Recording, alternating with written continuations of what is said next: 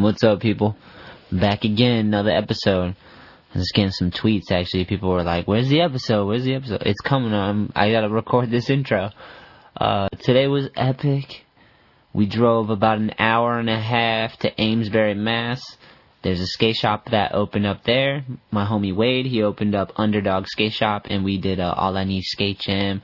And really, we just went and checked out the new shop. He did a great job. The shop was like packed with skateboarding stuff. There was tons of kids, like a good skate community. And Amesbury was very beautiful. It had all the red, Boston red brick everywhere, and it was just a sick town. So we showed up at the shop, kicked it there, talked with all the kids and stuff, and then we rolled to their skate park, which is like a little prefab park, but they added a bunch of DIY stuff.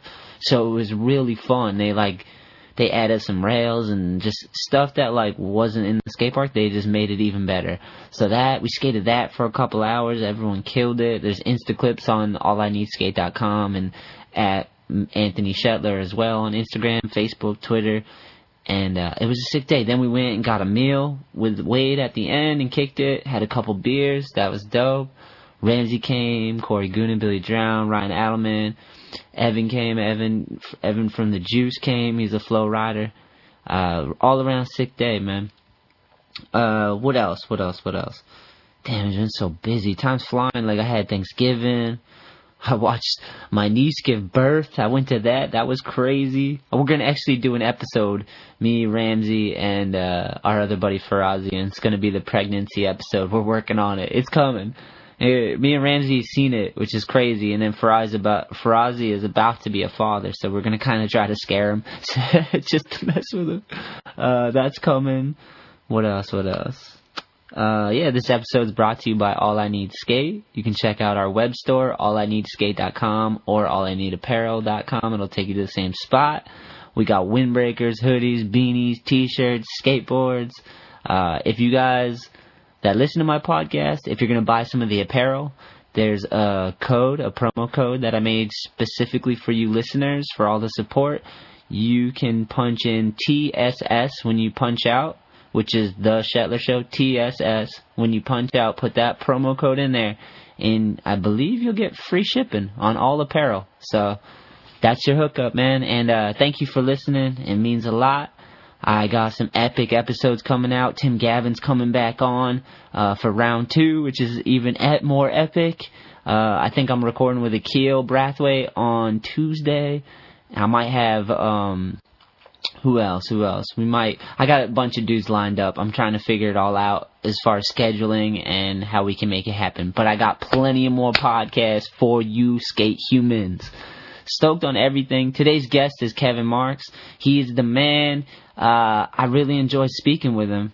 He's just like real honest dude. We didn't even agree on everything, but it didn't stop us from being friends. This episode I recorded a while ago, and I couldn't find it. But I just found it, and I was hyped, and I listened to it, and I was like, fuck yeah, I can't wait to share this.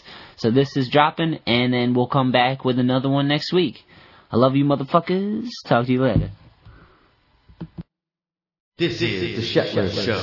Whatever you do, you have one thing that's unique. You have the ability to make art. And when things get tough, this is what you should do. Microphone check, 1, 2, 1, 2. Microphone check, 1, 2, 1, 2. I hope to get it, I'm sick of explaining history. I'm rolling with a circle of winners, we claiming victories.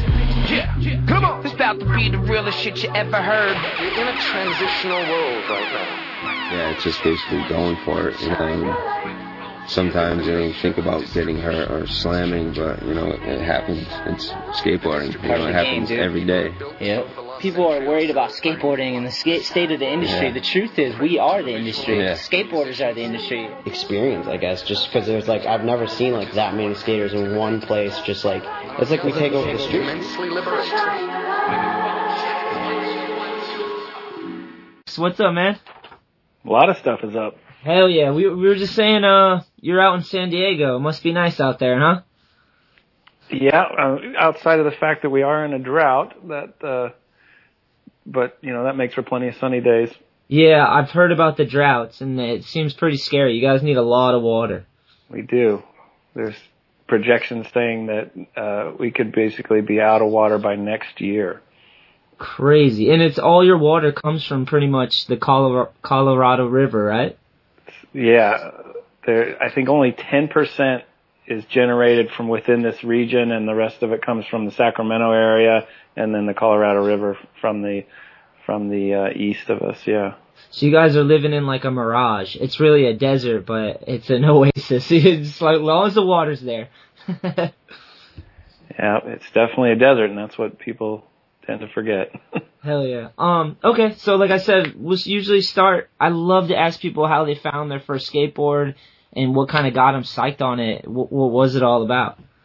Right. So I'm 43, and like a lot of people of my age, Back to the Future was what sparked my interest in skateboarding and sought me on a path of finding one. And, so I believe that was the summer of 85 that came out. And it took me a little while to find a skateboard at a toy store because I grew up in Kansas, so slightly isolated in the center of the country, and but our Toys R Us toy store had the Nash Fly Me board. That's it. It was the one that had like a die-cut grip tape with a flamingo on the bottom, and it said Fly Me, and it had black and pink two-tone wheels, and that was my first board that I paid with lawn mowing money. And then I rode that into the ground, just basically in my driveway, and there were 3 blocks from our house, there was like a little strip mall shopping center that I could go and skate around, and then within probably 6 or 8 months of basically running that Nash board into the ground, I got a Vision Gonzalez board at the local bike and skate shop in Kansas called Riverside. That is sick. I got a question. So, was Nash ever like a legit skateboard company, or was it, that was before my time. So was it actually or was that always like the one at Walmart? I don't know too much history. I remember, so basically in 85 you could find Nash and Veriflex at the toy stores, the big box stores. Veriflex had roots, with Alan Losey, had roots and Lance Mountain was on Veriflex, so that at one point early on was a legitimate skateboard brand, and then it either got sold to different family members, and, they took it the route of lower quality, higher volume. And I don't know if Nash was, I don't know what its origins are, but yeah, that's what I had access to as somebody not knowing much about skateboarding. Whatever the first one is it doesn't even matter at that point. It's like you just want to roll around. Apparently you were watching Marty McFly and you're getting way hyped. You're like, I was, yeah. Marty McFly, I think, turned out to be Per Wheelander as a stunt double in those initial scenes back in the 50s when he has to run from Biff on the skateboard. Yeah. That was Per? Yeah. Oh, that's what I understand. That's crazy, man. I met Per when I wrote for Birdhouse and its distribution. I had no idea. That's so cool how that's tied up. Yeah. So what's going on in Kansas? Was there anyone else skating, or did everyone see Back to the Future and everyone was wilding out? No, it was a pretty small scene, but and I went to a private Catholic school, so nobody in my school skated, but there were kids in my neighborhood that went to public schools that I met that skated, and it was a pretty quick transition from me shifting out of my parochial school friends to my skateboarding friends, because I played some sports as a youth, but once I found skateboarding, it was pretty much all systems go, just skateboarding 24/7. So how was a Catholic school? What was that like? A good education, but you had to spend some of your time learning about religion. and fairly strict disciplinary rules, but that's kind of all I knew. So it was, you had to wear uniforms, you had to wear nice clothes, and it was strict, but did it rub off? Are you religious now? I'm not religious now, but I was then. I considered myself Catholic till I was about 26, and wow. Until I found out more about things that were going on that I did not agree with. Yeah, I can't imagine, well, the way I grew up is just kind of like, it was a free-for-all. It was kind of like wild. I did go to church as a little kid, like my father would bring me, and I always liked it because everyone was like super nice, and like we got to play in this huge field, and it was always like a positive thing. But I just remember as a little kid, like listening to the stories and stuff, and just seeing holes and being like, I don't know. I was always like, I don't know. So to be surrounded in a Catholic school seems like a wild situation to me. Was it pretty positive and like just strict? I wouldn't say it was all pretty positive, but it was focused on academics, so I did well in school. That there was a lot of, there was good direction at home and pressure to perform at school. So I was able to do that in addition to riding my skateboard a lot on outside of school time. I heard, so I'm under the impression that you worked a lot and you saved up money because I remember we were speaking about Clemens a little bit, and he also mowed lawns, and that's kind of where he started with his like collecting money and hustling. And is that, you got into that as well? I did, but yeah, from a very early age, we moved to a new house when I was 8 and in 1980, and so by the time I was 10 or 11, I was mowing upwards of 10 or 12 yards in my neighborhood. Yeah, good hustle. All yards that I could, walk my lawnmower over to. Wasn't driving yet, and but I never, unlike Clemens, I never expanded outside of what, I never had a trailer, I never had a truck, I never worked any other employees. I just did everything myself and just had up to about 15 yards at my max. But I did that all the way through high school until I went off to Colorado for college and put away a lot of money. That is awesome, man. Did your parents tell you to do that? Who told you? How did you know to do that?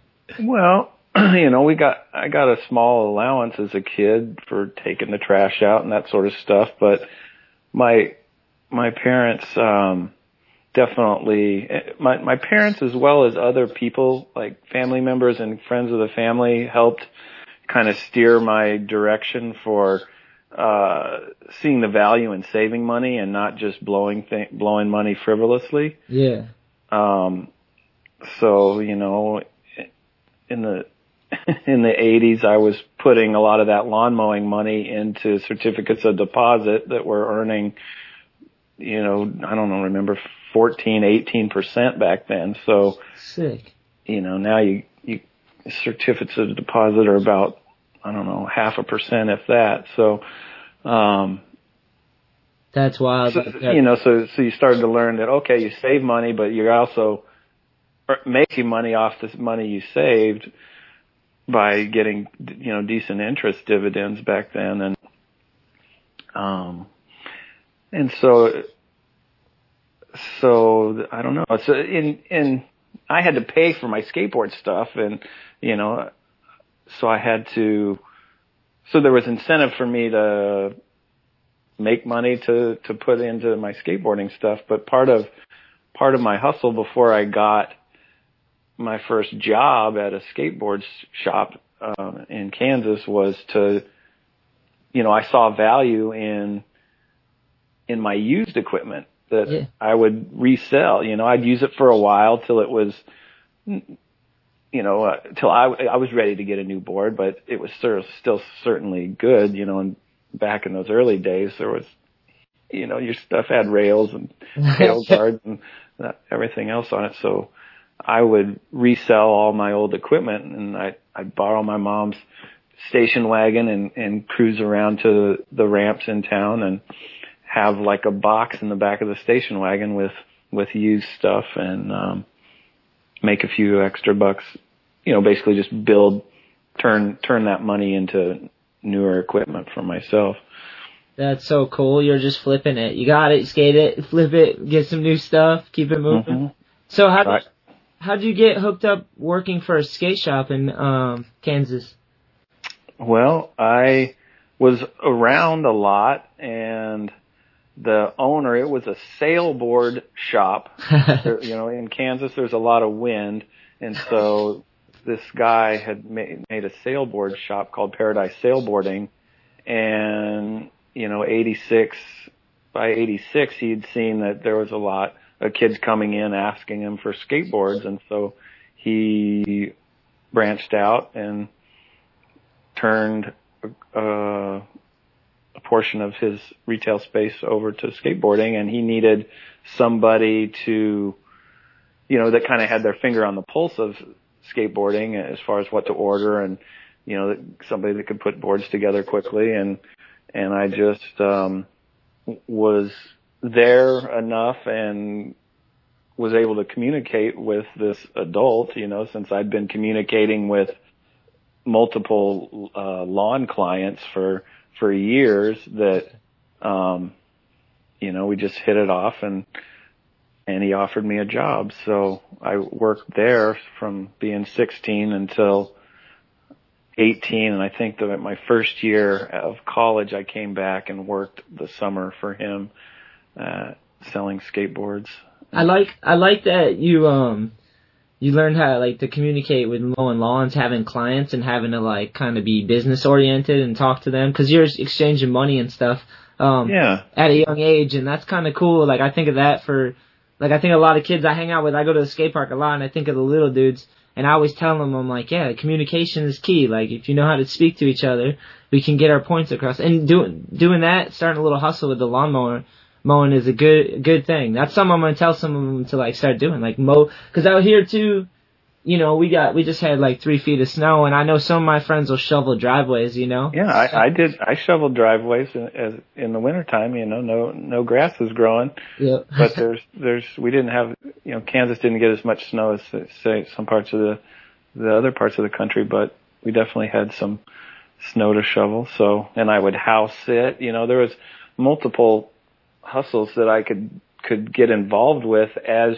you earn the respect of a certain amount of your parents' friends, or in my case, these lawn clients, they would, if they're going out of town, they need somebody to feed the cat and skim the pool, or bring in the mail and the newspaper, so I had multiple gigs like that again, it all kind of was easy for me to do. You had to be organized, and you had to be able to keep a schedule, and then it just kind of builds itself as you're building greater respect with these people in your world, and they continue to kind of give you more responsibility as you show that you can handle it. Yeah, absolutely. So we're saving money, we're working, we had, what's the objective? What were you trying to do? Were you just, cause you're living at home? I mean, you're going to college, Well, I knew. You were skateboarding, that's for sure. I was skating a lot. Yeah, I was never that good, but I put a lot of money into a backyard mini ramp complex at my house. That took me about a year to get my mom to okay that we could use we had a huge backyard that was fenced that I had to mow, and we ended up after at least a year of trying to convince her that it would be a good idea to build this ramp, she finally greenlit it, and we built a 16 foot wide by 6 foot tall mini ramp that was not quite to vert. It's a 6 foot transition, 7 foot transition, 6 feet high. So, Damn. It was fairly steep, but, that ramp sounds sick, man. You must have been the dude in town though if you had a ramp like that. Well, there were other ramps on different parts of town, and that's how kind of people got to know each other, was by going around and skating all the different ramps. And over the next year, we added, if somebody needed to move a small, like 8 foot wide ramp out of somebody's backyard, we acquired that and made it. We made it into a spine off the 6 foot ramp next to it. So we had a 4 foot spine, and then 6 months later we found more wood and built a 90-degree hip, because I had a friend that spent like 1 year in Kansas and 1 year out in Encinitas, and that's the time when Mike McGill's skate park was going off, and so we were fascinated by the spine and 90-degree hip mini ramps that he'd built out there at his skateboarding park in Carlsbad. Hell yeah. And so you're building a skate park. You started with the mini, and now it's turning into something a little more. That's pretty sick. Yeah, so I mean, it was a mini ramp complex. We had multiple, at that time, then it was like 3 ramps put together, and you could string a lot of tricks together with all the different spine and hip combinations. That's so sick that you were able to convince your mom into that, because were you guys worried about liability or loss? Well, that was one of her big concerns, and just kind of the fear of the unknown is like, how permanent is this going to be, or what, is it going to be an eyesore? Those kind of concerns. But once she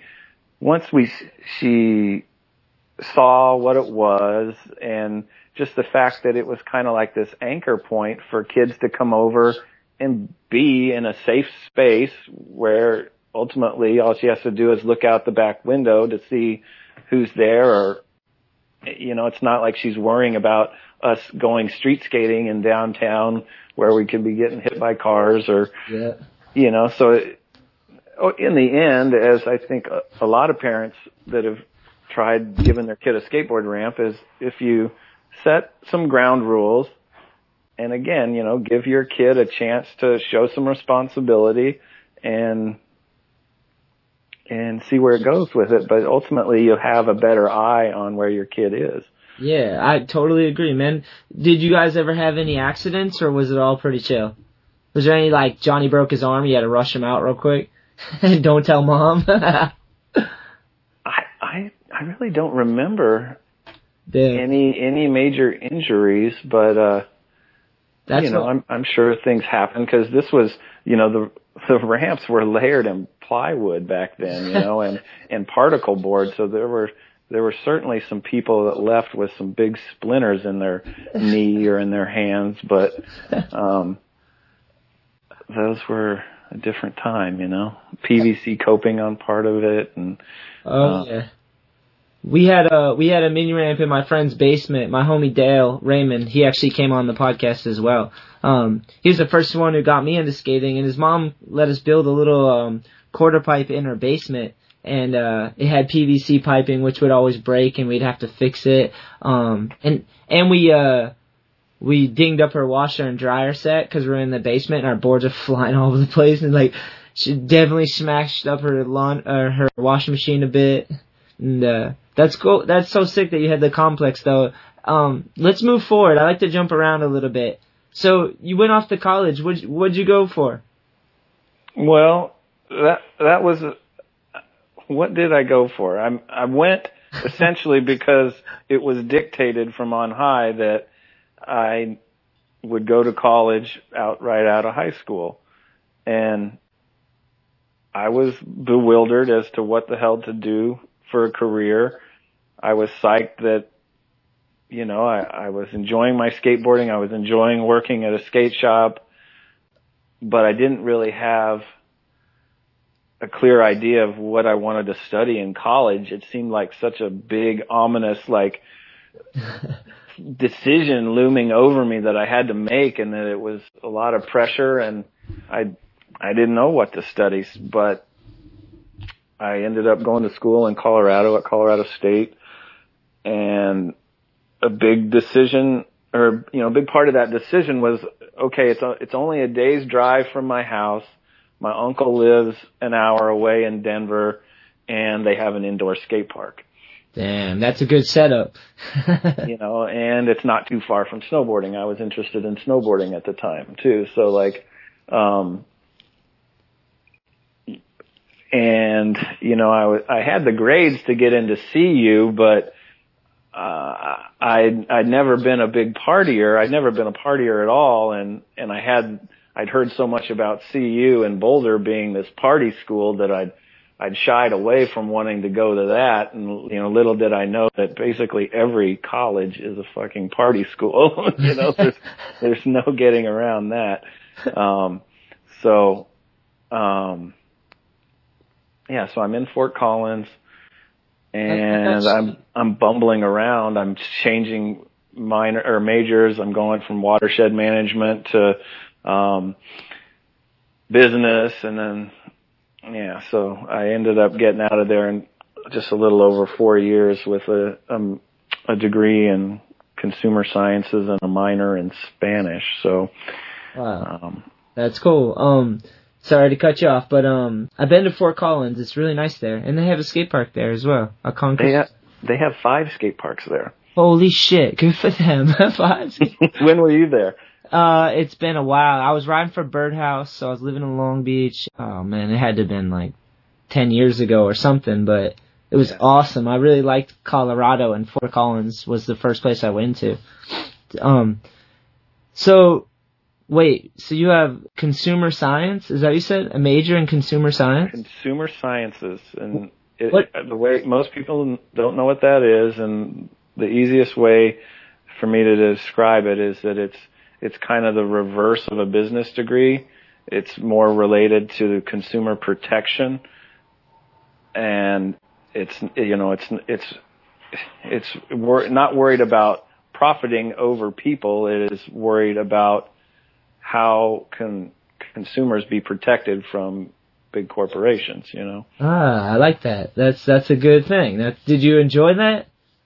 I did enjoy it, and I can't say I took a whole lot out of it. I kind of reached a point where in college where you have to make a decision and stick with something or you're going to be in college forever, Yeah. So I finally just kind of had to settle down on something and get through it and just call it a day, and be like, okay, I've got my piece of paper here that says I'm a college graduate. Not sure what I'm going to do with that. But you got it. I got it. And they say a big part of, college is just kind of learning how to learn. So, depends on how you look at it. I don't put a lot of, emphasis on my degree as far as have I used that degree in the things I've done since, but, it was a good experience, and, I've kind of just fallen into my career in the skateboard industry, if you can call it that. That's all. Well, let's get into that, man. Let's start off what was the first thing that you did in skateboarding? I mean, past skate shops and stuff. While I was in school in Fort Collins, I opened a skate shop out there called Move. Sick. And was undercapitalized, was going to college at the time, taking a full coursework and running a skate shop as a junior in college. And damn. I got, basically closed that by the time I was out, being overwhelmed with just trying to do both and being undercapitalized. And so I closed before I graduated.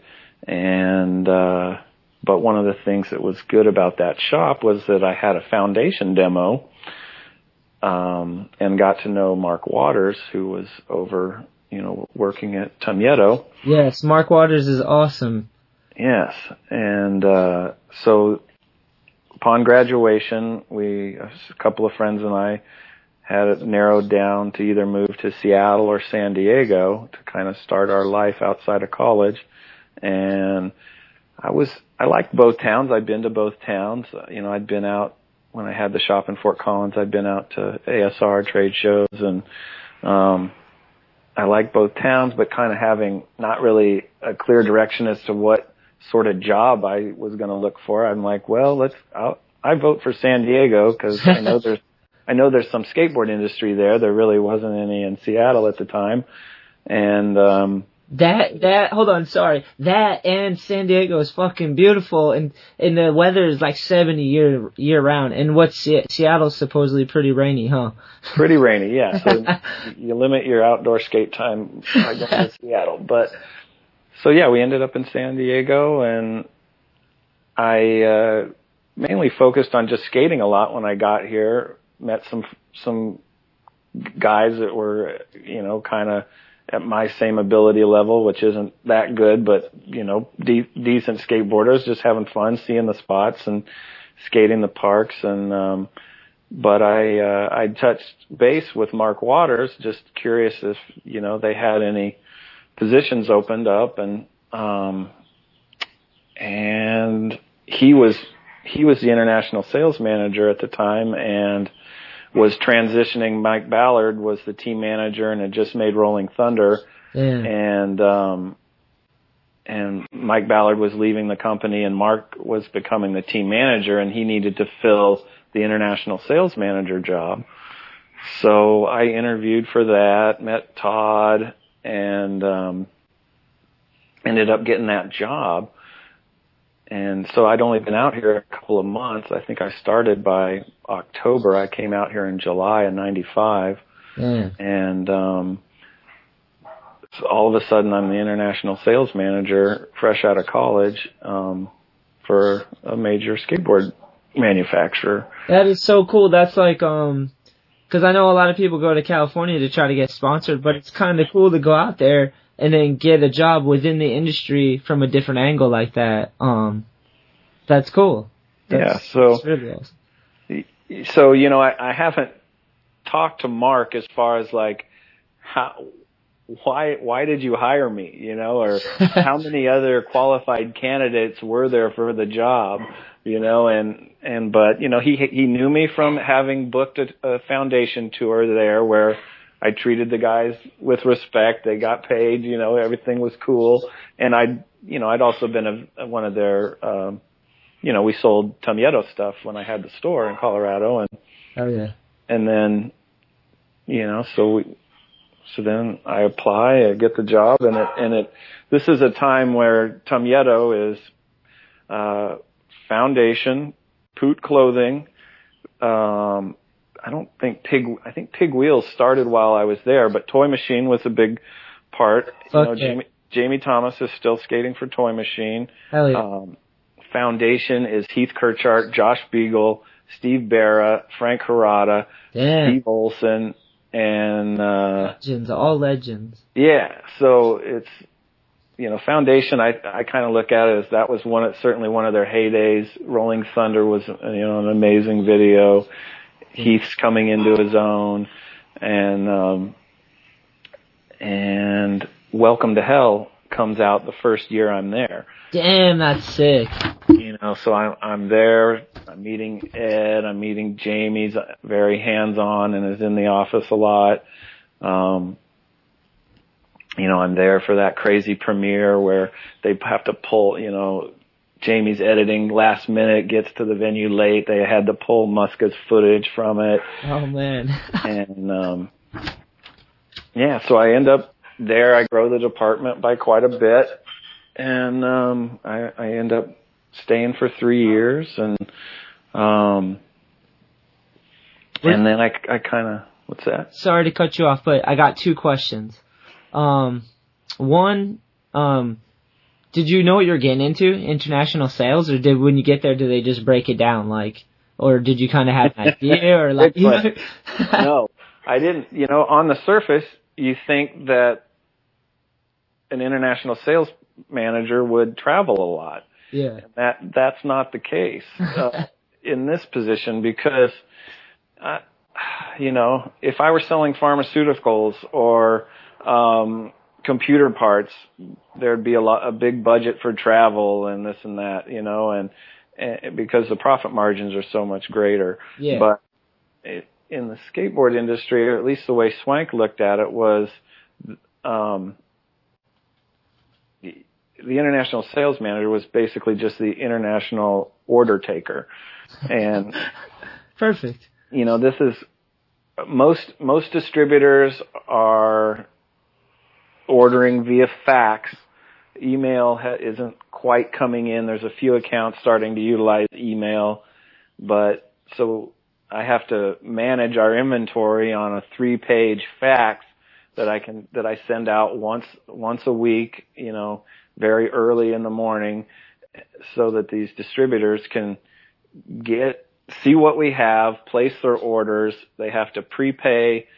I have to prepare their order in the invoicing program, make sure that their wire transfer has hit our bank, release the goods to the freight forwarding company that then comes and picks up the pallet worth of skateboards and clothes or whatever they've ordered that week or that month, and keep them abreast of what's coming out, and if there's going to be any riders in their area, if we're going to set up a tour for Scandinavia or whatever it might have been. And so did you just kind of, like, as you get into the position, you just figure it out as you were going? You're just like, or was all this already kind of thrown onto you? Well, again, I'm basically just a glorified order taker, and so you have to learn the computer program that manages the inventory, which is pretty basic for somebody that has a computer background. Yeah. And again, it's just dealing with, from time to time I'd call people on the phone and just check in and network and see how they're feeling. What can we do to help sell, make our products more visible in Germany? Does the distributor we're dealing with have their own magazine? And if they do, I would need to supply them with zip disks full of a pig ad, a Zero ad, a toy machine ad, so that they would for free place our ad, since they have. Damn, your job would have been so much easier with email for sure. Yeah. And so there was a lot more running around and having to get zip disks from the art department and FedExing stuff like that, or making sure it got tucked in with the order if it was going to go in the boxes. I got a lot of good skills. I met a lot of fascinating distributors, some of which I still stay in touch with today, or I see them at trade shows or industry events. And the second question I was going to ask you was, who came to the foundation demo? Who were the riders? Yeah, Steve Olson, Josh, Heath, Barra. Damn, they all came out. Lee Peterson, you remember him? Who's that? Lee Peterson. Lee Peterson. I don't know if I do. I'm going to Google him tonight. He was one of the AMs at the time. Who killed the demo? Who was shredded? I remember seeing pictures. I don't remember seeing any video, but I remember pictures of Steve Olson inward hard flipping over the little bump to bump thing. Yes. And it's been so long. I don't remember too much about it, as far as, it's funny how, having photos from an event really helps stimulate your mind for generating memories from it. But yeah, it was a while ago for sure. I have stuff like that all the time. It's like someone will bring something up that I've completely, like, damn, you feel like you run out of space. Your hard drive fills up, Yeah. It was over 20 years ago. I wanted to ask you a little bit about no drugs and booze, like and then working at Tomieto. I don't know. I don't see, like, are you still no booze, no drinking, anything like that? Yeah, I have. That's the way I just came out from high school somehow. Yeah. You know, I had a few experiences that shaped me to not see much value in using drugs or alcohol, and then I kind of found straight edge music that kind of bolstered that opinion and kind of showed me that I'm not alone and that there are a handful of people out there that don't, you know, that stimulate themselves through creativity or other means, you know, or just being active and engaging and expanding their personalities or whatever it is. And so, so I never got into that sort of stuff, and that kind of made me a nerd in the skateboard industry, you know? Yeah. I could see that. Not to say you are, but I'd go to bed early if I had to go on a trip, you know, like I never, you know, if it's a video premiere, I can stay up for a video premiere. I like that. Yeah. But if it's the after party for the video premiere, like whatever, you're like, I want to go to bed. You're going to chill. Yeah. And so, you know, one of the big things I liked at the time of working for Tumyeto was, you know, and I was, when I first came to California, I was a vegetarian, and I was jazzed to be working with Ed Templeton and Jamie Thomas, who were both vegan at the time. Oh, that's... You know, Ed still is today, and he's been a very, you know, he's the most outspoken and committed, you know, vegan activist in all of skateboarding. You know, over the years, we've been able to point to a handful of different people that have taken a stance on what they, you know, what they eat in their diet. But I've had some of his shoes, right? He had sheep shoes, and then the Heretic. Yeah, he's got, you know, he still has a colorway and the slip-on and stuff for America. But one of my first, sorry to cut you off, but one of my first pairs of shoes ever was green sheep, and I just remember I was so hyped on them. They were suede. They skated really good too. And I've always been a fan of Ed Templeton too. I was talking about him the other day because we were messing around with Impossibles on flat ground, and I was telling these kids, I was like, Ed Templeton has the best one. You have to watch these. And I just remember he rapped them so goddamn good. It's insane. Yeah. So getting back to the drugs and alcohol thing. So I was kind of a nerd, but like I had, like I was psyched to be able to communicate with Jamie and Ed about, you know, about ethics and why they do this, and so, you know, by the time a couple of years later, I had kind of upped my commitment to being vegan and was hyped on it and sick and fairly vocal about it, and you know, it kind of just, you know, I on some levels, being anti-alcohol, anti-cigarettes, anti-meat, you know, I alienate myself to a lot of people, but again, it's like what works for me, and there are important decisions in my life, and it's fun. So I stand strong by them. That's awesome. I'm sorry to cut you off, but I completely agree. I think, you know, that's just an immaturity thing that comes, like, everyone goes through that to the point where, you know, cool's cool, you know, in life. And, like, some kids are like, because they drink, they're cool. They're in part of a thing, doing, like, a group of people that drink or whatever and all that shit.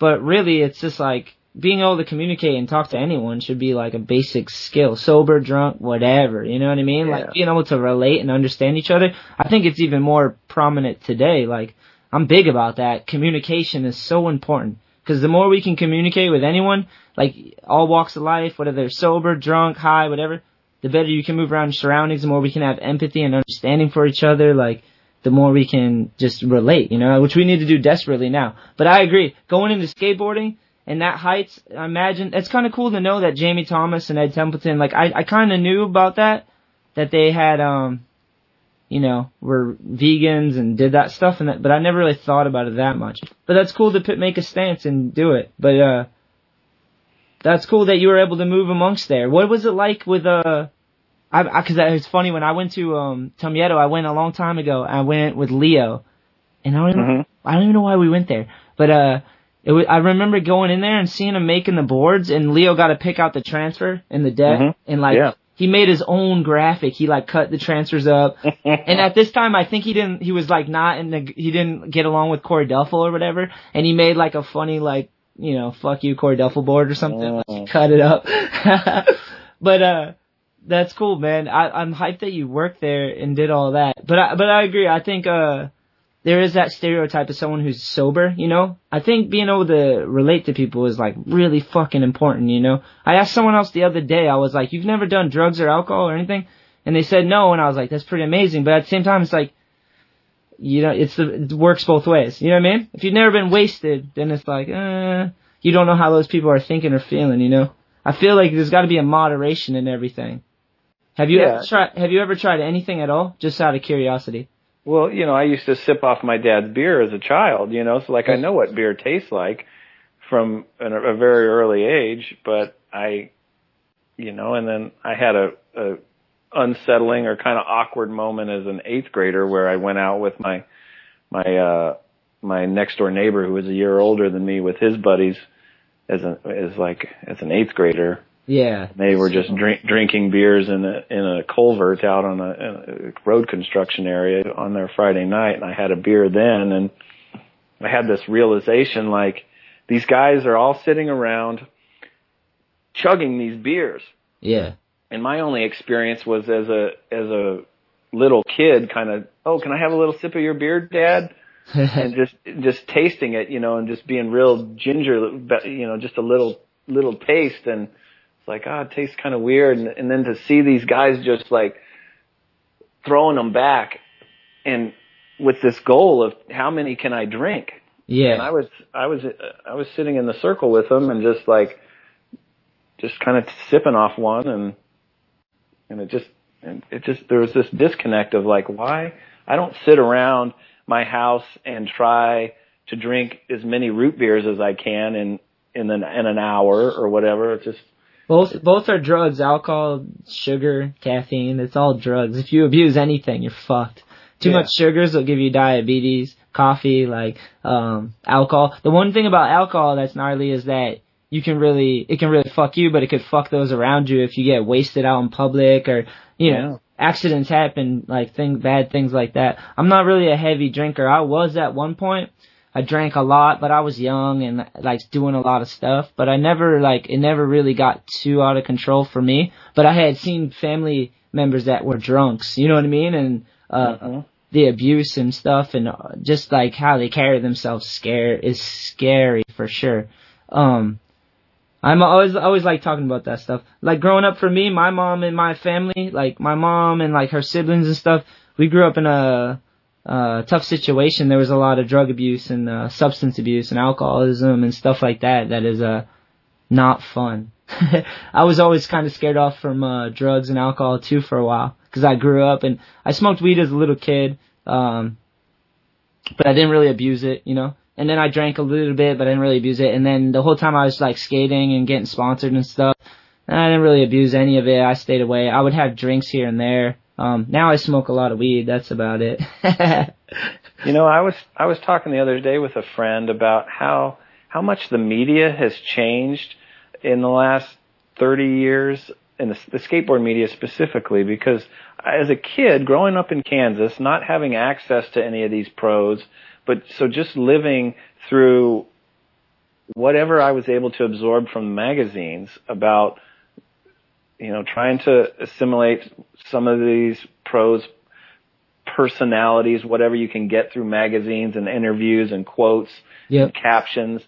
But, in the late 80s, I know there was partying going on amongst those guys, but it didn't get showcased in the magazines. Yeah. Unlike today with video content and everybody's smoking weed and lighting up a blunt before their part starts and, and I just was, And so I think maybe some of that lack of associating substance abuse or alcohol consumption, or however you want to put it, with skateboarding maybe helped steer me away from it, because like, I just want to skate, and that's my main concern. I don't want to become some different personality if I drink a certain amount, and yeah, absolutely.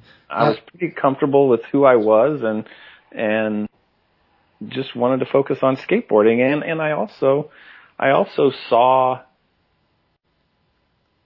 consumption of those things as an unnecessary drain on your finances. Like, so many people would spend so much money on weed or so much money on liquor, and going to bars, and all these things just never computed to me. I'd much rather save my money and go on a road trip, or see how far I can stretch my money to go as far as I can on a road trip. I don't want to just drink it up, Yeah, I'm exactly the same way.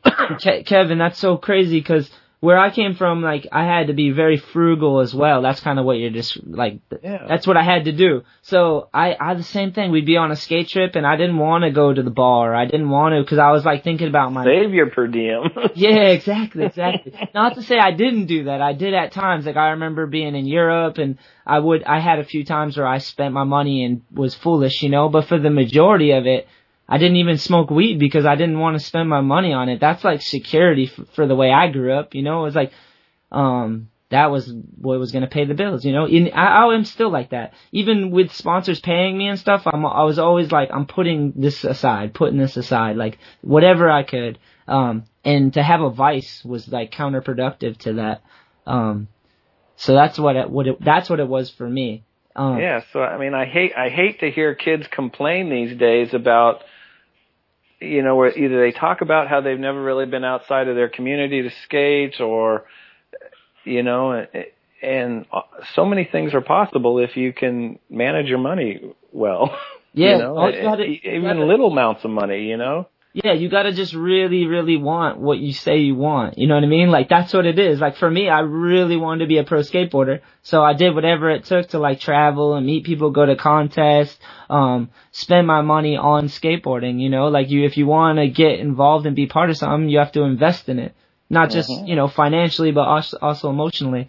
Yeah, I'm the same way, man. It was like that, I made a choice. Like, this is what I'm gonna do, and then that takes money. And you gotta be really careful. If you're just going to party and stuff, then that's a different motive for sure, Healthy balance. I'm big about healthy balance. I thought. Yes, you are. Moderation. Cause now I'm 32 and it's like, I like did a lot of cool stuff that I'm proud of, and it's like, smoking weed actually helps with my arthritis, and it loosens me up, and I can laugh and have fun, and it's just like, I mean, I can do that without weed, but it just makes things a little better, like, just when I'm stoned, it's like, it heightens my qualities a little more cause I'm high, and, but I don't abuse it. I don't, like, you were talking about communication, and I know people listen to the podcast, so it's beautiful, the communication today and the way we can advertise, because we can just say what we really feel. It's not like you have to rely on a picture or a video. You literally can just convey what you're trying to say. Like, here it is from the horse's mouth. But, yeah, so now I smoke a little weed. But if it started messing with my money, I would get rid of weed right away. That would be the first thing that would go. Yeah, and everybody's got their priorities, and that's all good. But I wanted to talk about Overboard, and I'm sorry to cut you off, but I wanted to get into more of what you've done with skating and business-wise. Okay, well, so I worked for Tumyeto for 3 years, and I feel like I kind of reached the glass ceiling there, where I built up the department. In smaller skateboard companies, there's not a lot of room for growth unless you're a company owner. So, yep. I resigned after 3 years, and I knew this is at a time in the mid or late 90s when skate parks are starting to pop up, and one of the things that Todd was real big on at Tumyeto was me being in the office. Like, Tumyeto was instrumental in having some of the first paid vacation offered to their employees, but it was still, 3 days for the first year that you worked there, a week for 2 years that you've been there, and it kind of capped out at 10 days or 2 weeks or whatever it was. And this is at a time where skate parks are finally starting to pop up in public skate parks. And I wanted to get out and see these parks and skate these parks. And I made a lot of connections around the country through different shop owners, and was curious about different skate scenes. And so when I left Tumyeto, I worked on one issue of the Transworld Buyer's Guide. Mickey Vukovic hired me as a contract person at Transworld to help do the organizing and bring the products in for one of their buyer's guide. And while I was doing that, I was planning a trip that would turn into what I called the Four Corners Tour. And I made a video of this trip where I went from San Diego up to Slam City Jam in Vancouver, so up the West Coast, across the northern part of the country, through Montreal and down into Maine, and then in Boston. And from Boston, I flew that summer to Europe. Damn. Did followed the summer contest series around, filmed all those contests, came back to Boston, drove down to Florida, and then came back towards San Diego through the southern part of the country. So I hit all four corners of the country. And that is so sick. I worked with a handful of different skaters on certain legs of that to make little parts. And then we would just film with whoever we came into contact with through the shop or through the skate park or wherever, we had a point of contact in whatever city. And I was meeting the shop owners I knew, new shop owners. And so after 5 months of traveling in the summer of 99, I put together this video and had to sell it. I had your video, man. It was so sick. Yeah, it was a fun road trip video. And at the time, there weren't a lot of those out there. You had like the Europe contest video that would come out from 411, but there weren't a lot of like self-financed road trip videos. Yeah, and they weren't a big part, like they weren't a company video of some sort. So yeah, like independent. The reason why I actually didn't have the copy, but the skate shop had the copy. The skate shop / skate park that I hung out at had it, and we would watch these videos because we're in, Massachusetts. It's winter, whatnot, and they had that one, and we had to watch it so many times. Like we didn't have to, but obviously we wanted to, and we only had a handful of DVDs. It was sick.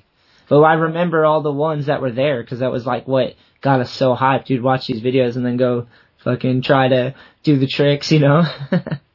I mean, I thought that, I helped steer the soundtrack. I thought it had a good soundtrack, and it was just there was some lifestyle stuff in there, and I thought it was a fun video that showcased the fun and the camaraderie that can happen from traveling with your friends around the country or around your region or whatever it is, however far you can travel, but just to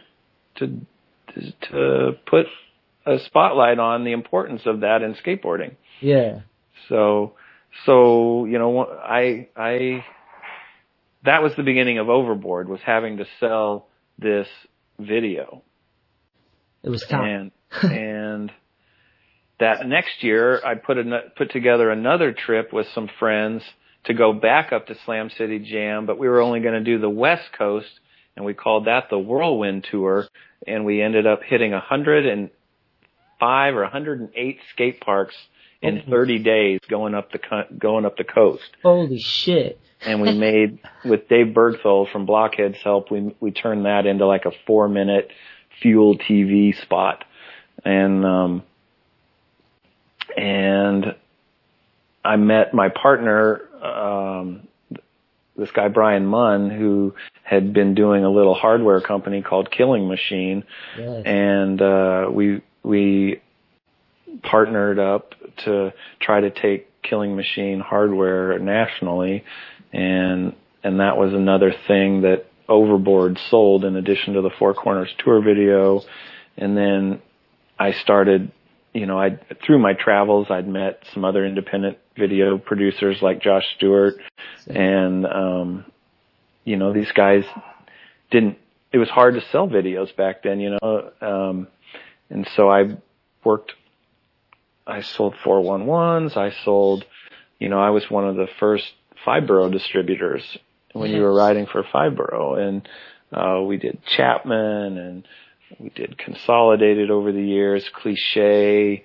From starting out of selling this video, we started to carry more hard goods brands of lesser known, smaller hard goods companies that maybe weren't well represented. Maybe they were East Coast or international companies that didn't have good representation on the West Coast, and I was excited about their brands, and so I wanted to see, how many I could sell. There was not necessarily a lot of demand for those brands at the time, but we did what we could. We had, I guess at our height, we had maybe 10 different board brands and 5 different wheel companies. We sold a fair amount of trucks and bearings and tools, and, so we were this small hard goods distributor that had a really good niche of videos.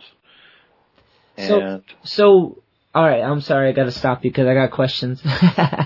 So you're doing this, and you're just through people you meet, and you just have the connections, so you're able to communicate with these shops, and you're basically calling up and selling these guys products. And how did the brand just like people started hearing about it? You had 10 board brands, you said? That we distributed. They weren't our own brands. They were 5 I just mean like that you distributed. So, just through meeting people, like you just build up these relationships with these skate brands, and then you would just distribute them to shops. Right. Either I'd meet Steve Rodriguez at an ASR, or I'd cold call him, Yeah. And I can't remember the way it went with Steve, but he's a great guy, and that was one of the relationships that I value the most out of the 10 years or whatever that I worked with him, Yeah. And there's a lot of different examples along those lines where one way or the other, either a smaller brand would contact me and say, hey, we're doing this, and this guy rides for us, and we need to broaden our distribution, and can you help us out? Will you sell our products? And so I'd try a brand, and if it was like pulling teeth trying to sell the 30 boards that I buy from a company, then, I'd not continue it, or I would continue it if it did okay, and I always kind of needed a certain anchor rider, like Aaron Susky was riding for Fibro at the time. Yeah. And I was like, he just made a big splash at Tampa Pro, and it was like, wow, like this, I was really a big Susky fan, and I was like, okay, this is something I can hook into, and there's potential here, and this brand's growing, and, so I kind of, if they didn't have any nationally known riders, it was a harder sell to bring a brand in. Yeah. And, that's tight. That's so cool that you kind of help in a way grow Fibro too, like just distributing it and pushing to the shops and stuff like that. I'm a big fan of Fibro, man. They were my first sponsor, like legit sponsor. And Susky's the fucking man. I had him on the podcast too. Did you? Yeah, he's like my older brother pretty much, But Susky's the man. Me, Susky, and Westgate are like, I feel like that's family right there. Like on trips, it was like us 3. You know what I mean? Good. That's so cool, man. And then another Susky connection was we sold Satori wheels, and sick. So like it was sick to be able to offer Aaron's board and wheel to customers, So cool. Nobody skates like Susky. There's no one. That's what I love about Susky. He's original, like 100%. Like Susky when you see a trick or you see something, it's him. Like there's no one that skates like him. That's what I like about that man. I can't praise him enough.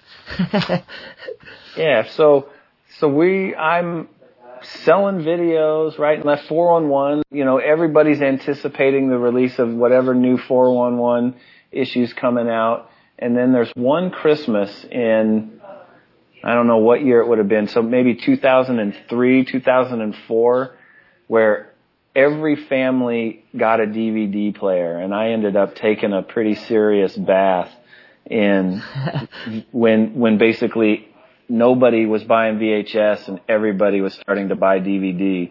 Damn. You know, and there was, you know, the year or two before that, I would have to bring in the DC video in both VHS format and DVD format. But then it was like once that whatever year that was that everybody tended to get a DVD player for Christmas, it was like VHS sales just came to a screeching halt. Yeah. And you couldn't give the things away. Fuck. You know, so that was a tough year of reduced sales and just, you know, basically just had to promo out all these VHS tapes and hope that you were making it up in greater volume of your DVD sales. But so I weathered that, stayed in business, and I also opened up a retail location here in San Diego called Overload. Sick. And I remember Overload. I mean, I was on the East Coast, but did you run ads? Where would I have seen it? I don't know. I mean, you know, Satori did demos for us, and I don't know how you would have seen it, but MySpace maybe. It's early, man. Damn, it's crazy to think like now we're Skyping right now and we're talking about in the beginning. Yeah. So you were talking about DVDs and VHS. I remember it though. Damn, we're getting old, man. Yeah, a lot has changed, you know, and it's that technology is speeding up. It's not that we're old. It's just it's happening faster and faster now. Yeah, those transitions are happening faster and faster.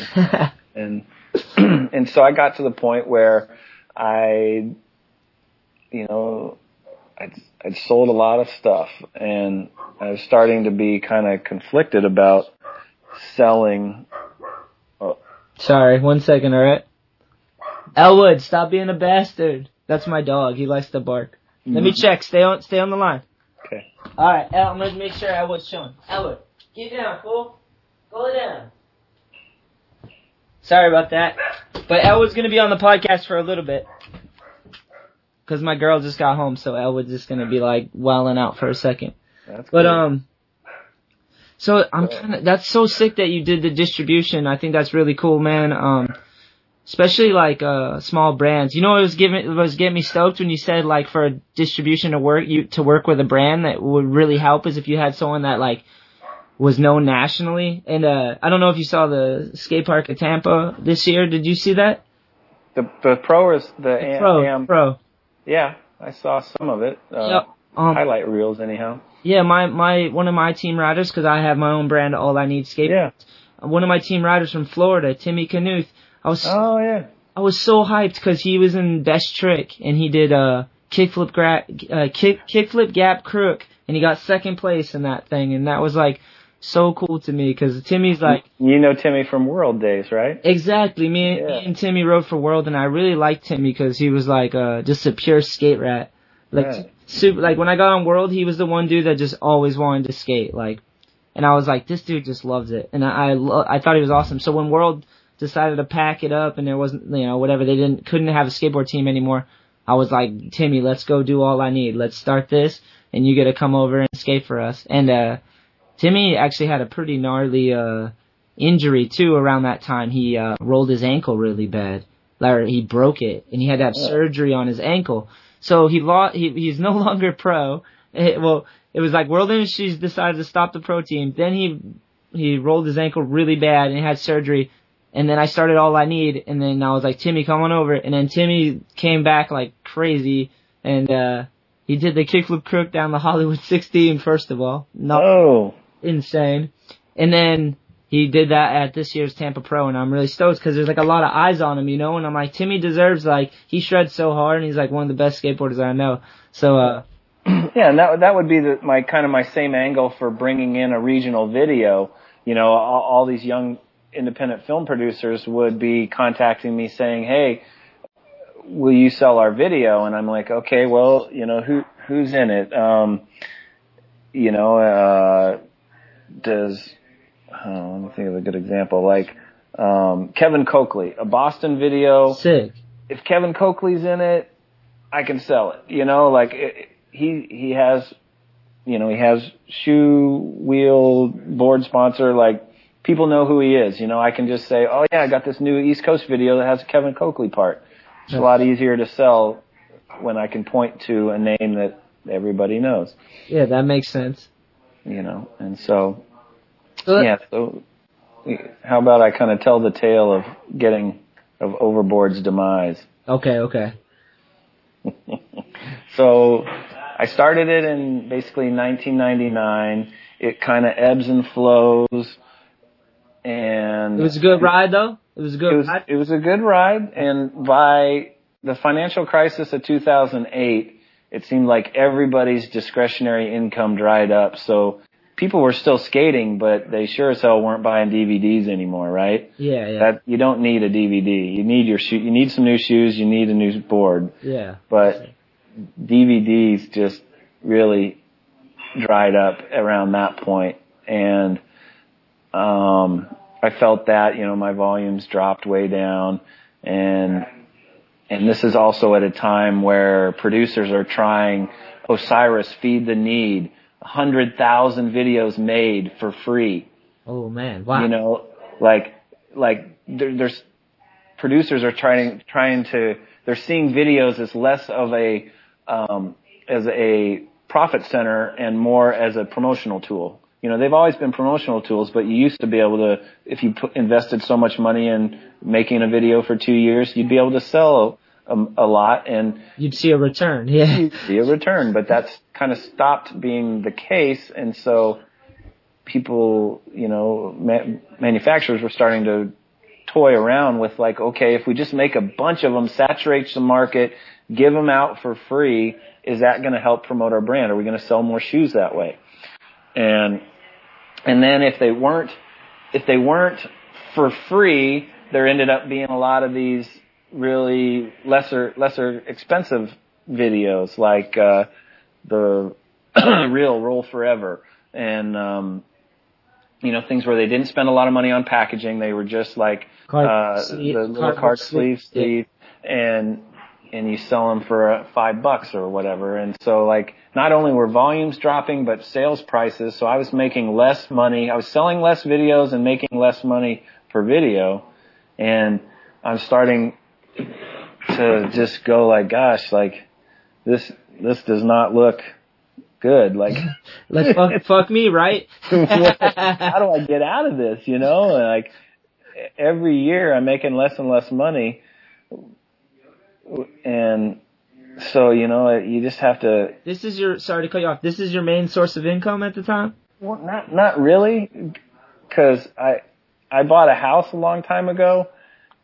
Before I left Temiedo, even, I was able to buy my house, and I've always lived with roommates, so I had some income from my house. Oh, so you bought the house and then you brought roommates in to help pay the mortgage, basically? And your friends? Yeah. Damn, sick.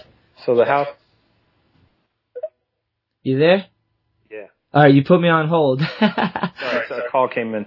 But, we're good now? Yeah, we take it off from, you had roommates and you bought a house in San Diego, which seems really unaffordable. Well, it is now, that's for sure. So, but back in the mid or late 90s, things were still I don't know if things were affordable or whatever. But I had I had plenty of money to put towards a down payment on a house from mowing lawns as a kid. Wow, sick! That's awesome.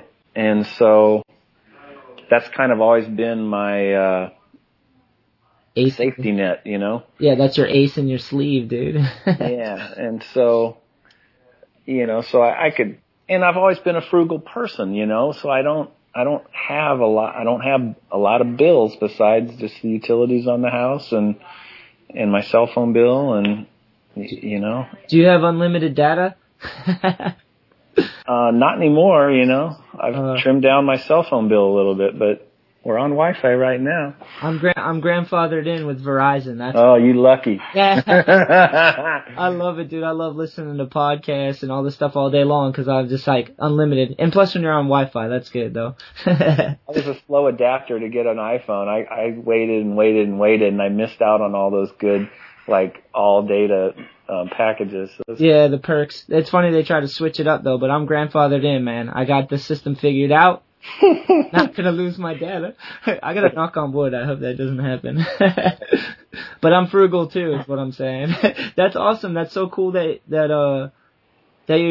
worked out. That's awesome that you have that. That's definitely a safety net. That's fucking awesome. So it's, I guess that kind of helps you.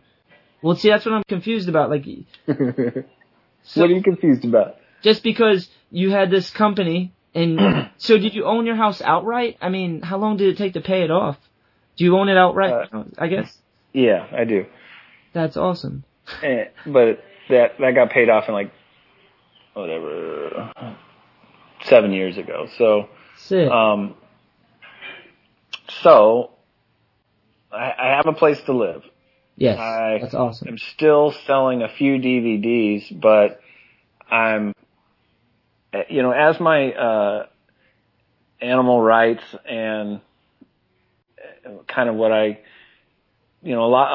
big part of why I don't eat animals is because of the environmental impact that it causes on the earth to grow and feed all these animals that people eat, and so my big picture outlook on the sustainability of this planet and with all these people on it, I started to question, why am I selling bearings from China?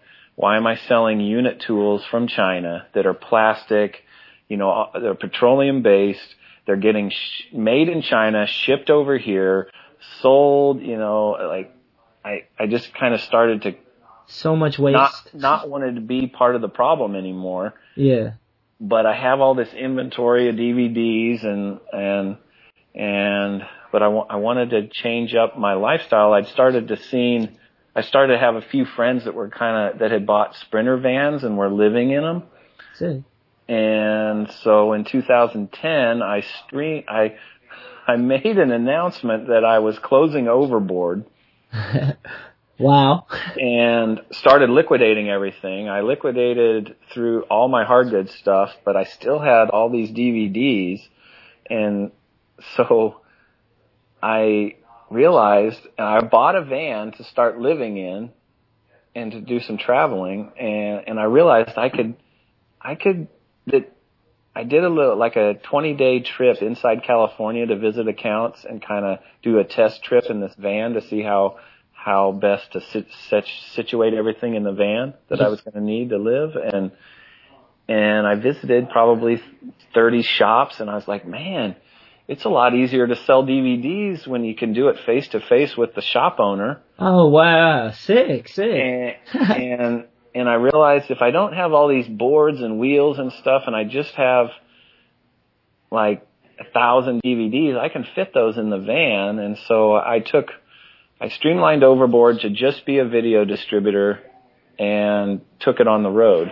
And so from April of 2011, I rented out my room in my own house and hit the road. And through December of 2012, I ran Overboard as a mobile distributorship, to where when a new video would come out, I would be able to forecast what city I'd be in and have my suppliers drop ship me stuff to a shop or to a certain friend's address or whatever, and I would just pick up supplies on the road, have orders sent a little bit ahead of me so that I'd pick them up in Atlanta or in Boston or wherever I knew I'd be in a week or two to account for shipping days. It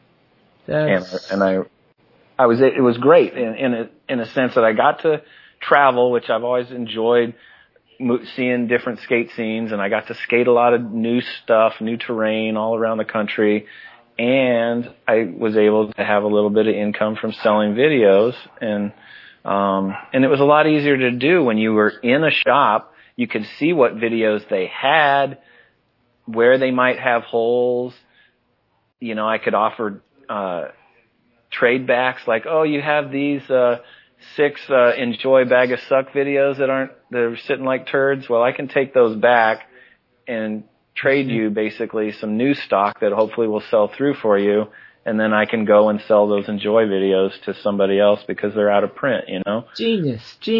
Was this all out of necessity, like just wanting to keep it going, or did you just... Yeah, it was a big part of my identity. I wanted to, you know, what else am I going to do, you know? And I,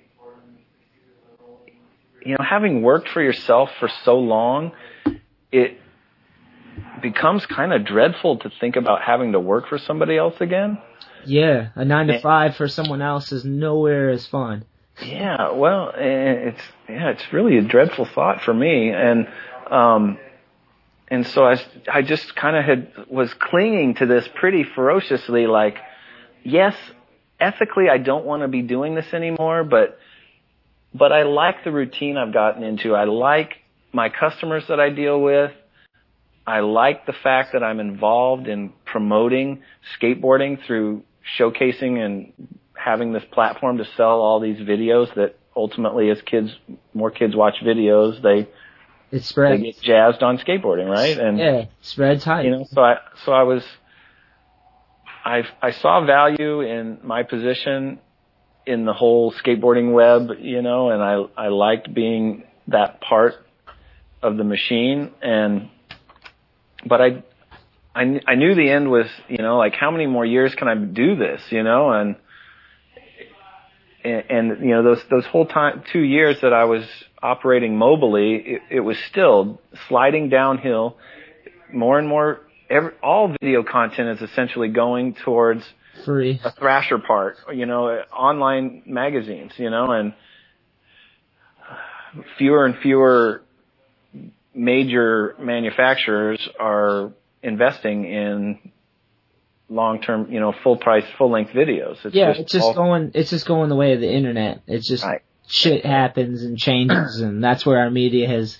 Yeah. Now, if you were selling data right now, you'd be doing pretty good. Right. And so, you know, at first I was bitter. I'm like, shit, like, this internet is putting me out of a job, and but in the end of things, it's like, this internet is allowing for there to be a lot less plastic, you know? It's a positive thing for the environment.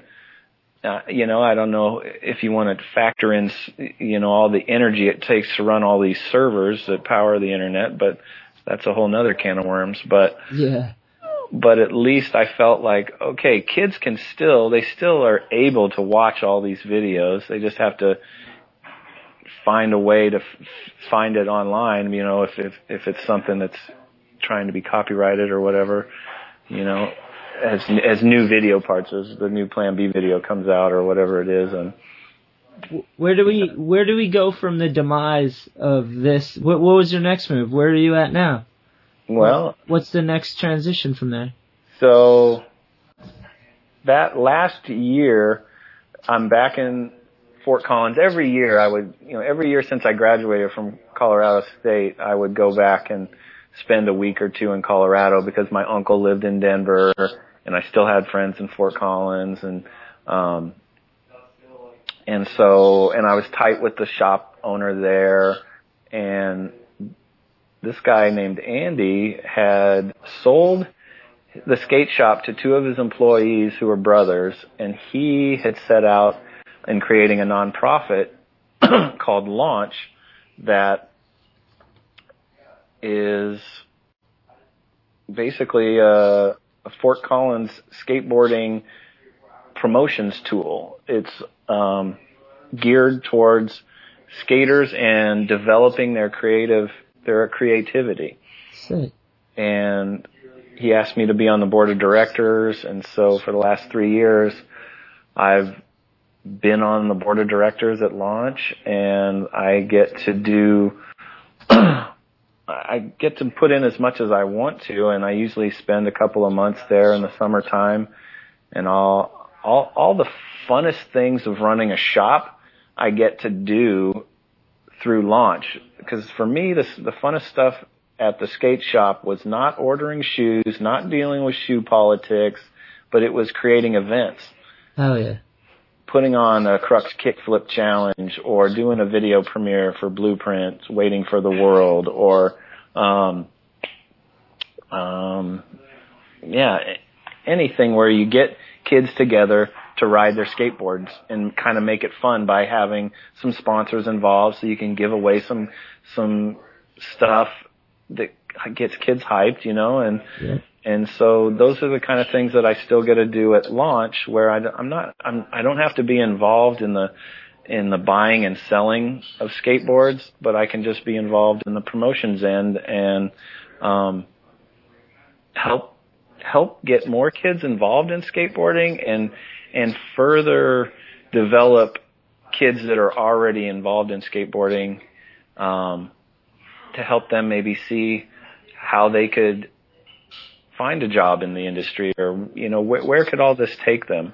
If they're not good enough to be a sponsored skateboarder, there are a lot of places you can end up in the skateboard industry. And skateboarding needs a lot of help right now in any way you possibly can. At least the core skateboard industry, that's how I look at it. I'm like, if skateboarders take responsibility and they when you hit a certain age and you really want skateboarding to keep going, then you just gotta dedicate yourself to it, and you can be involved, whether that's driving around. Like you were saying, pretty much everything you described was a way to stay involved with skateboarding in the industry and help it grow, which we need a lot of people doing that nowadays. But since I have my small brand, and I also run a contest talking about throwing events.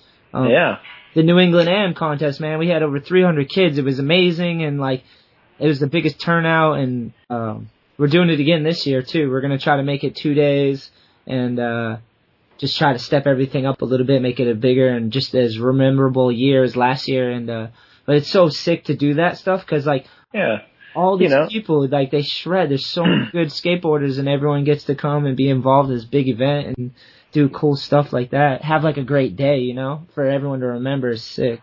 Right, and there's so many different ways you can do things, because certain kids are into the competition and other, so we've done something we call the Nightmare at Northside. Northside's a skate park in Fort Collins, and we did a Halloween themed contest one year, but then I also do little slappy contests, not really contests. It's just come to the slappy curb and let's skate, and I'll give away a few things, and, so some things are competition driven, some things aren't, some things are creative driven, where we'll do a button making night, or,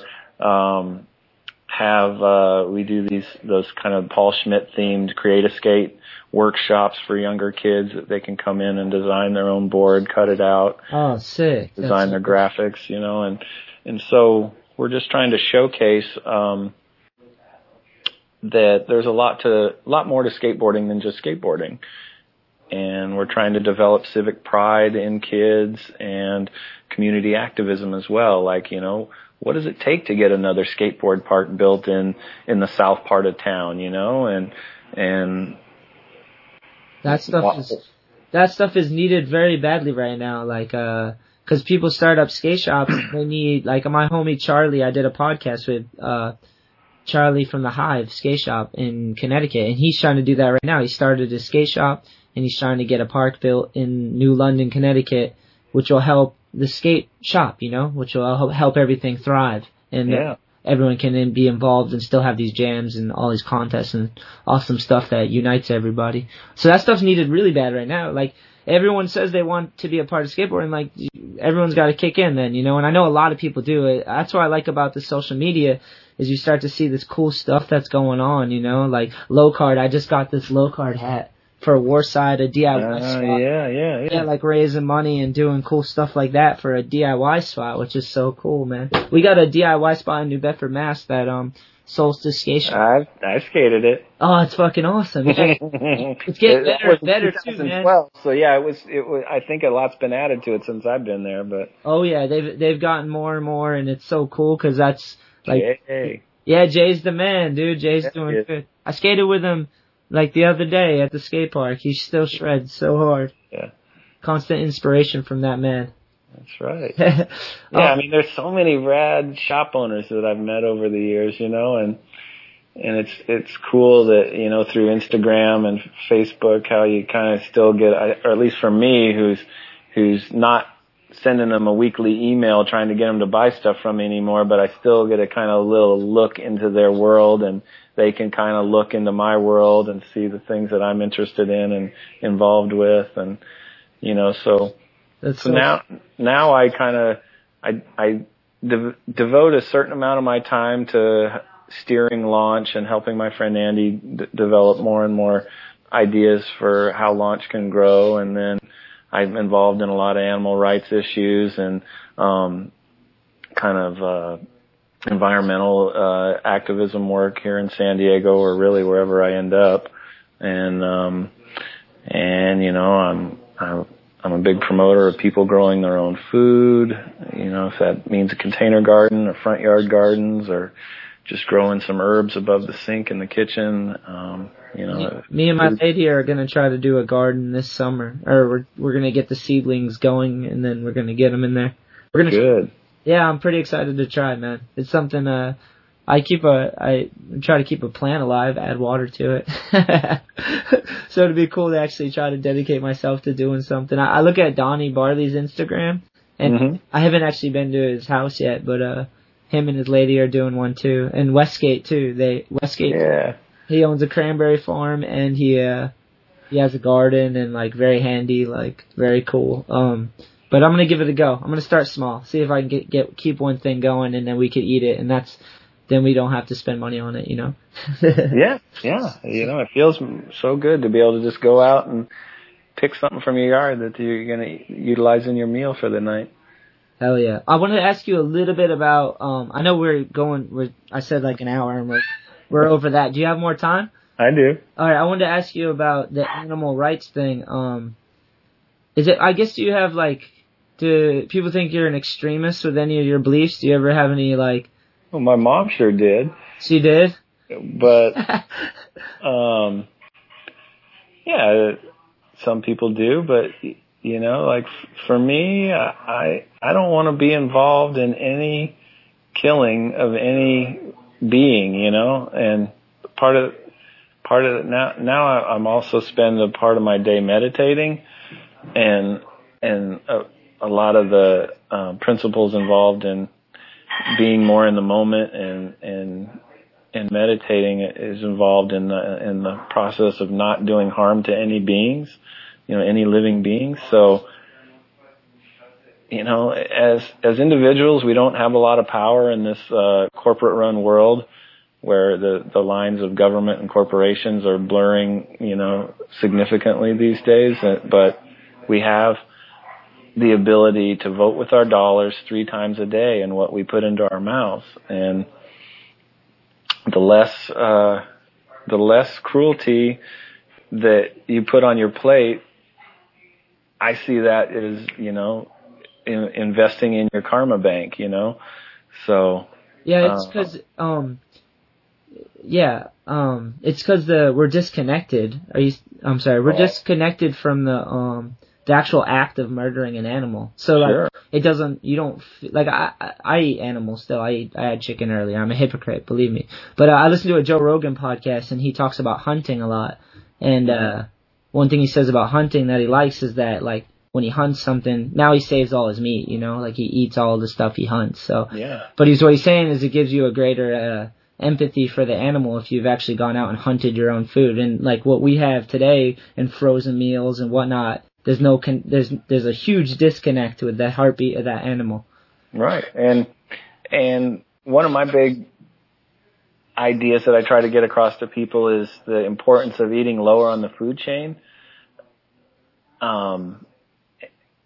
You know, because so much grain and corn goes into feeding animals to then be killed and eaten by humans, and there's a lot of energy that's lost in all of that transportation of grain to the cattle to be taken to the slaughter yard, to then be taken to your supermarket, to then be shipped across, driven back to your house, to then be prepared on the oven with the natural gas. And, if people would focus a little bit more on just eating the grains that are being fed to the cattle, we'd save a lot of money and natural resources. So, and our world is permeated by so many processed foods and high fructose corn syrup and all these things that major corporations are making, millions and billions of dollars on, that aren't necessary, and on some levels are poisonous to our bodies, So I just try to advocate people read the labels and understand what you're getting in your foods. Try to eat less processed foods and more fruits and vegetables. I love fruits and vegetables, dude. I went last night on my way back from the skate park, and I stopped at the grocery store, and that's what I picked up because I was craving fruits and vegetables. I got bananas and oranges, and we had some pineapple, and my girl got a watermelon. I'm psyched to chop that thing up. Hell yeah. So good. The natural sugar, it's not I can tell the difference as I get older between artificial and actual natural sugars is amazing. Yeah. Yeah. That's cool, man. Before we wrap it up, man, Kevin, you've been too awesome, man. I got a couple things. One is it's launchskate.org. Yes. Okay. Yeah, check that out. A lot of good things going on in Fort Collins. Very cool. So if they're in the area, they can check that out, and there'll be stuff on there that they can, events and stuff that they can get involved in. For sure. Awesome. Yeah, there's monthly events going on at the center. We have a creative center where we have a huge library of zines, magazines, videos. There's a partial deck museum. Damn. There's a ramp to ride, and that's also where we do the creative skate workshops, and there's a foosball table. It's kind of like a clubhouse where you can hang out and learn things about skateboard history and learn about what's going on next month at the center, or what is there going to be a contest down in Denver later this summer or whatever. So it's a big information hub and creative center. And people can just go there, and is there a fee, or how does that work? It's $1 an hour to skate the ramp, and damn, good deal. You need to check the website to see when they're open, because every month the hours are posted, and those open hours are run by volunteers. So depending on how nice the weather is outside, we're usually open less in the summertime, more so in the winter when the indoor ramp space is more needed because of inclement weather. So yeah, you kind of need to start by checking out the website and seeing what days out of the month it'll be staffed so that you can go down there. But yeah, if you want to just go down and aren't feeling like skating and just want to go read magazines for 3 hours when the center's open on a Thursday night, go for it. Cool, man. That's very cool. Yeah, man, I just want to say thank you for coming on, man. And it's pretty cool that you're willing to come on the podcast and talk. It's still kind of a new media. I just saw the other day, though, Mike V has a podcast out, The Mike V Show. And yeah, Tim O'Connor has a podcast out as well, The Tim O'Connor Show. Right. I like that. It's funny that they all picked the Mike V Show, the Tim O'Connor Show, and I did the Shetler Show. So, but I got 56 episodes. Those guys got 3 or 4 right now. But they're good. I listened to them.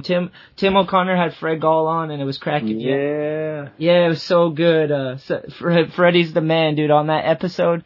You guys definitely have to check it out. Freddie was the man. He's talking about saving people's lives in other countries. And, I don't know. So just the way he tells the stories are amazing. And then Mike V, I listened to an episode, and he has on Daniele Bolelli. I don't know if I pronounced that right, but a very deep thinker, philosopher type dude. I've heard him on Joe Rogan's podcast, and they talked about, Mike V told a story about trying to be a professional hockey player and hurting his arm and just like the struggles and trials that came with that.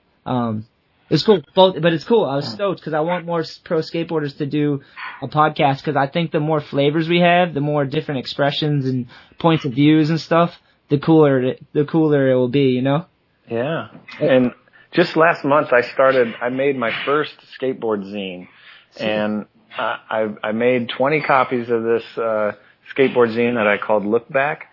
Good. But now in the future, my Instagram is Look Back Zine. Sick. And I'm doing a blog now, or, basically an online zine at lookbackzine.blogspot.com. So check those out to see, because I started getting sick of seeing, like, I would hold on to these shoe boxes full of pictures that I took in the, throughout the 90s and the 2000s, and like, there's so many rad photos, even if, that I got to get them out of these shoe boxes and you got to share them out there to where people can see them and see some of the cool things I experienced. And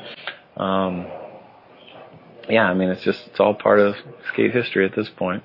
Yeah, it's awesome. I'm gonna follow you right now because I want to see all those photos. It's Look Back, you said, on Instagram. At Look Back Zine. All right, Look Back Zine. All right, and these will all be in the show notes too. To all my listeners, we put out an email, and all the show notes will be there on online as well. So all the links to everything will be there.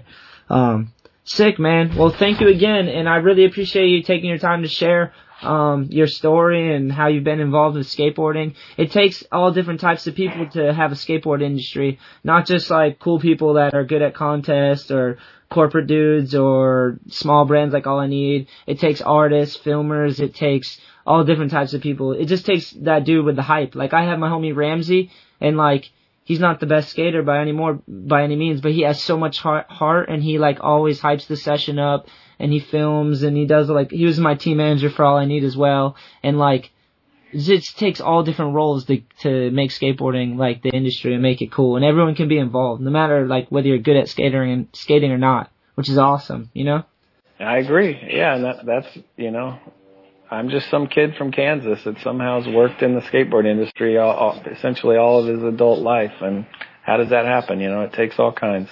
Hell yeah, man. Thank you again, Kevin. All right. See you, Anthony. Later, brother. Hang on, brothers and sisters. Liberation is near. It's almost time. 10 seconds. Ready? 9, Hell yeah. 8, Say, come on. 7, To all my people where you at, put your fist up. We gon' twist up. Say, come on. Experience the train. Up, thoughts, hop aboard. Come on. Experience rocking with the reed.